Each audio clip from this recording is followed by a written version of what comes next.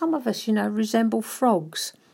By that I mean we hop from waiting to worship to work. Hop, hop, hop. But there are not 3 stages to the spiritual walk: waiting, worship and work.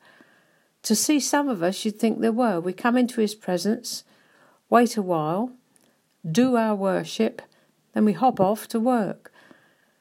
But God never intended there should be any differentiation between our waiting, our worship and our work. They're inextricably intertwined, just as there's no difference between the sacred and the secular.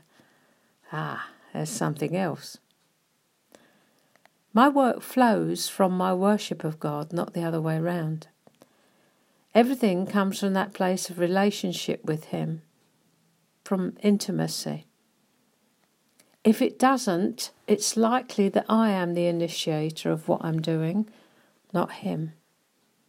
And I don't wait simply to be sent on the next assignment, pencil poised, waiting for instructions. I wait in an adoring silence, simply because I desire to be with him, not that I desire to be sent. The whole issue of gifting versus fruit just got uncovered here. I sense that even in saying these things, some are finding that this is something else they had the wrong way up. We are so prone to getting everything the wrong way up. Human doings we are. We've ceased to know how to just be.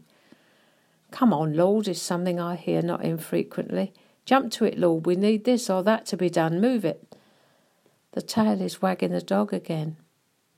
We're strange creatures. We don't even notice how upside down that comment really is and how much it says about our relationship, or lack of it, with him.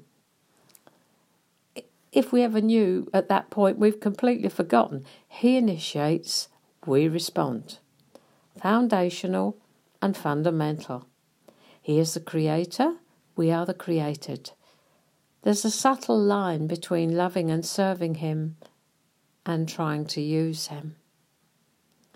The human condition is always erring on the side of the latter. Come on, fess up. Something else we need to get the right way up.